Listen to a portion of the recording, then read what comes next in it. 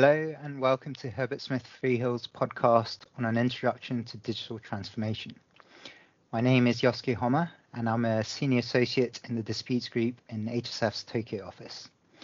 Perhaps more importantly in the context of this podcast, I'm also seconded part-time to HSF's digital law group, a cross-practice team of legal, operations and technology experts that assist our clients to understand and identify solutions to the legal issues that arise from digital transformation and navigate the legal, regulatory and ethical complexities that arise from the digital transformation of the legal department and legal industry.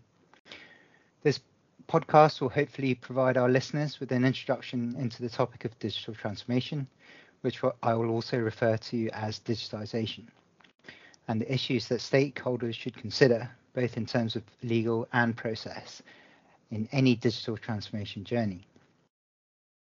The podcast will be split into three parts.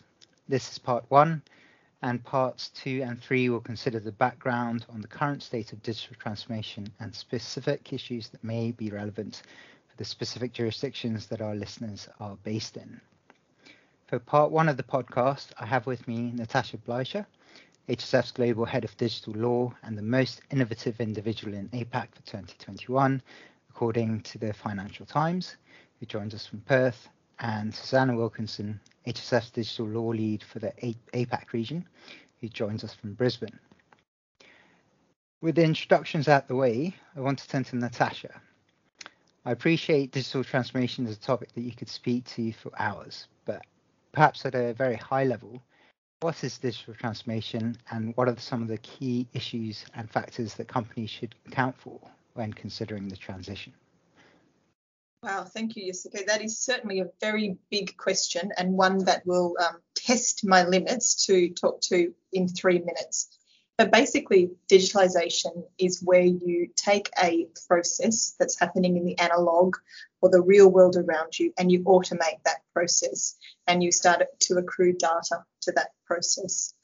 And digitization is not something that's happening in a vacuum, and it's not just something that's happening in one sector or one part of the economy or one jurisdiction. It is happening everywhere, and it's certainly happening to every single HSF client. One of the things I would say, though, is the best clients are the ones who it's not just happening to, it's something that they're actually driving internally. So let's just put some statistics behind this concept of the ubiquity of digitalization. And at this moment in time, we've got more than 90% of all data today has been created in the last 3 years. There's 4.1 million Google searches every minute.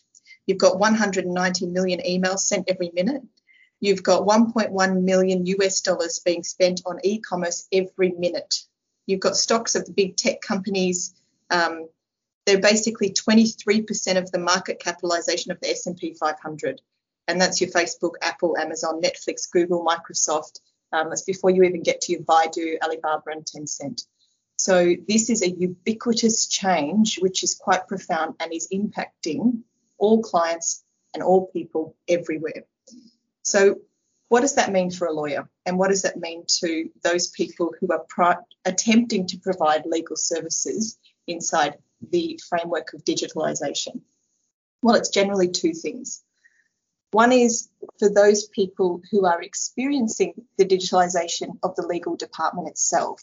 So that is the actual silo within which most of our clients operate, the lawyers, the general counsel, is being able to understand how their roles changing, how their processes need to change, what tools that they should be using, and how they should be looking at the risks and opportunities that are created through those new tools and new data flows. The second way that our lawyers are being impacted out there in industry is that they are also having a difference in the type of legal analysis that they need to do for the digitalization of the broader businesses that they exist in. Because we have a situation now where digitalization is the number one board agenda item for over 90% of our clients. Because what happens when you have digitalization is you increase the complexity of your business exponentially. And that means that there is a whole bunch of strategic new risk that also needs to be moderated real time, and lots of new legal questions as well. So what I think is really interesting is a lot of people, when they think about digitization, They think about, well, what new tools do I need to buy and what new IT do I need to buy? But one of our greatest learnings, particularly through our own digitisation journey here at HSF and through speaking to clients and helping clients, is actually the biggest change of all is cultural transformation. So when you embark on digital transformation, you are changing the way that people are doing business because you're moving some of their role into the role of the machine. And that can have implications for fear, that can have implications for how people are rewarded and their incentives. And it also means you need to start bringing together some new multidisciplinary teams, bring together IT teams, bring together sector experts. And that is not how the structures of most organisations are up and ready. So if I was to say anything to take away from this is, yes, there are big legal questions. You need to start understanding your IP law, your data law. You need to understand about some of the new concepts like the digitisation of the legal contract itself or smart legal contracts, regulatory implications around tokens, etc. But more than that, for any lawyer, you need to understand the change that's going to happen to you and the culture that sits around you to make sure that you are the best people are moving forward who have an open mind and curiosity about digitisation. That's probably it from me, Jessica. Thank you very much for the overview, Natasha. So the key takeaway point, of course, is that every organisation will be on their own digital transformation journey, and the issues that arise will depend heavily on what stage of the journey they are at and the technologies being adopted. Turning now to Susanna, what are the key legal and regulatory issues and considerations that are likely to accompany any digital transformation journey? Hi, Yatsuko. Thanks for having me. Look, I think another great question, and as Natasha touched on, when we talk about digital transformation, we really need to think about it having a horizontal impact through businesses and organisations. So at its core, if it's about leveraging technology, that transition from analog to digital, not just about increasing efficiency, but generating completely new sources of value that we didn't have access to several years ago. So if we think about digital transformation through that lens, there are a couple of really key impacts that we need to look at. First of all, when we talk about innovation or leveraging emerging technologies, talking about things like the Internet of Things, sensors, blockchain, smart legal contracts, artificial intelligence, and process automation, assessing which of these technologies is the right solution for any particular business, you then need to drill down into looking at the available options. Is it preferable to make, buy, ally, or invest? So what are the strategies that you'll use, whether it's in-house development or outsourcing, strategic partnerships, JVs, and M&A? All of those come with their own legal challenges. I think a second thing that Natasha's touched on and which I would like to re-emphasize as absolutely key is the culture, and it's the people piece. So empowering the right people in your business and looking at that successful digital transformation, which is always supported through igniting existing talent and engaging the workforce. So this requires things like upskilling, dealing with bias issues within the organisation, ethical considerations in the use of artificial intelligence in recruitment. COVID-19 has brought new people-related challenges into businesses with remote working, and we'd also like to get people to consider, as we shift the way we do, the way we work, what are the right approaches going forward in terms of wearable technology and workforce monitoring, amongst other things. A third point I'd like to point out is the increased reliance on online systems and digital connectivity. Cyber becomes absolutely vital. With every increased digital point of connection, you're creating a new potential point of vulnerability into your business.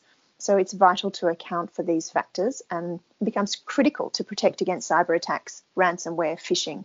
Now, we all know about these risks, but they're going to become increasingly important as companies and businesses go through their digital transformation journey.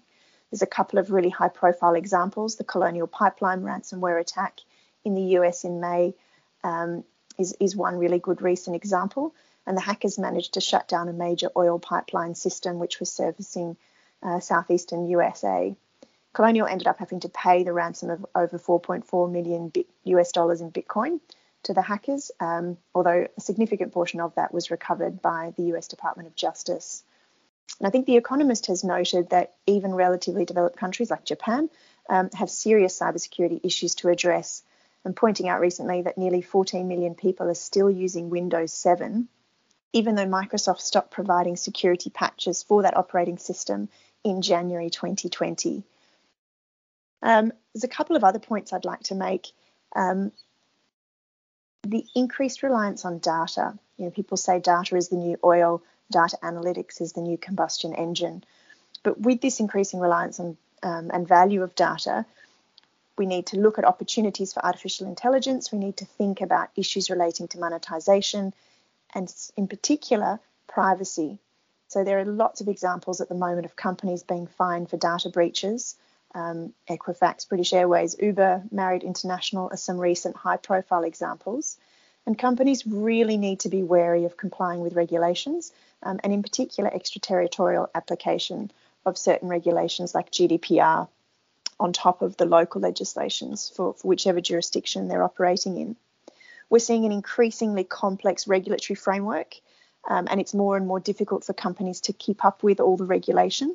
And we think this is only going to increase into the future because we're expecting regulation in many jurisdictions to cover new technologies, big tech companies, specific sectors, and the interplay of all of these new factors.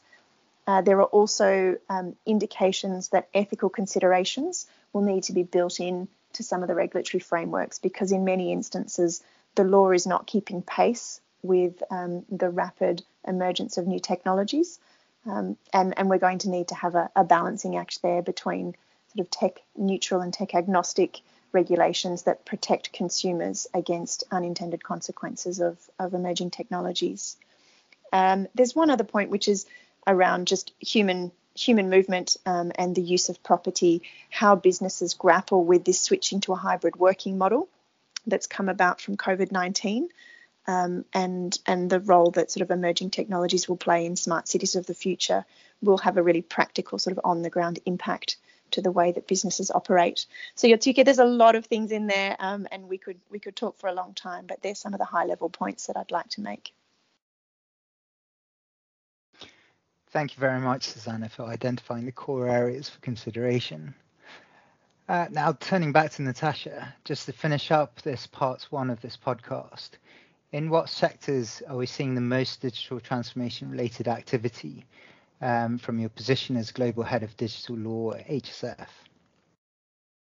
Well, Yusuke, I don't think there is any industry that we're not. I think we mentioned this before. There is digitalisation happening absolutely everywhere. And it would be more, I would say, falling on champion individuals inside organisations that push their organisations. And it would be more something that we see where there are forward-thinking organisations who are leading. So it's not necessarily sectors. Having said that, IT and telecommunications, perhaps no surprise there. They're more forward-thinking. And the big one is financial services because they already digitised their primary product of money a long time ago. And if you really look at what's happening in respect of tokens, central bank digital currencies, cryptocurrencies, digital assets, there are trillions and trillions of dollars taking place inside that industry and the fintech industry, which I would say the average person doesn't even realise the extent that industry has moved on and doesn't even understand the products that are being distributed inside that industry. Having said that, of course, energy, retail, real estate, pharmaceuticals, it's all pervasive. Clients, what are they asking us for? They want help with really practical things around cloud adoption. There's more on blockchain, ledger technology. But I think some of the most interesting things we're doing at the moment actually play into ESG.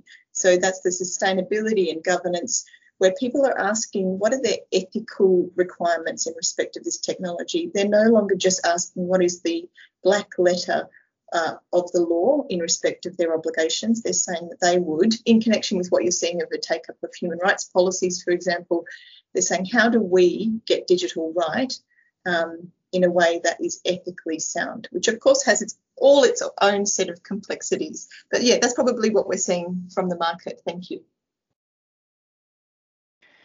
Thank you very much, Natasha and Susanna. This wraps up part one of the podcast on an introduction to digital transformation. We'll be further discussing the history of digital transformation and the particular challenges faced in light of the legislative and regulatory environments in certain jurisdictions, such as Japan and Singapore in parts 2 and 3. We'll be publishing the relevant discussions on the jurisdictions that our listeners are based in, but if you'd like to know more about a different jurisdiction or discuss specific queries that you may have with respect to your company's digital transformation journey, please feel free to get in touch with any members of HSF Digital Law Group, and we'll be more than happy to assist with your query. Thank you very much to all our listeners for their time.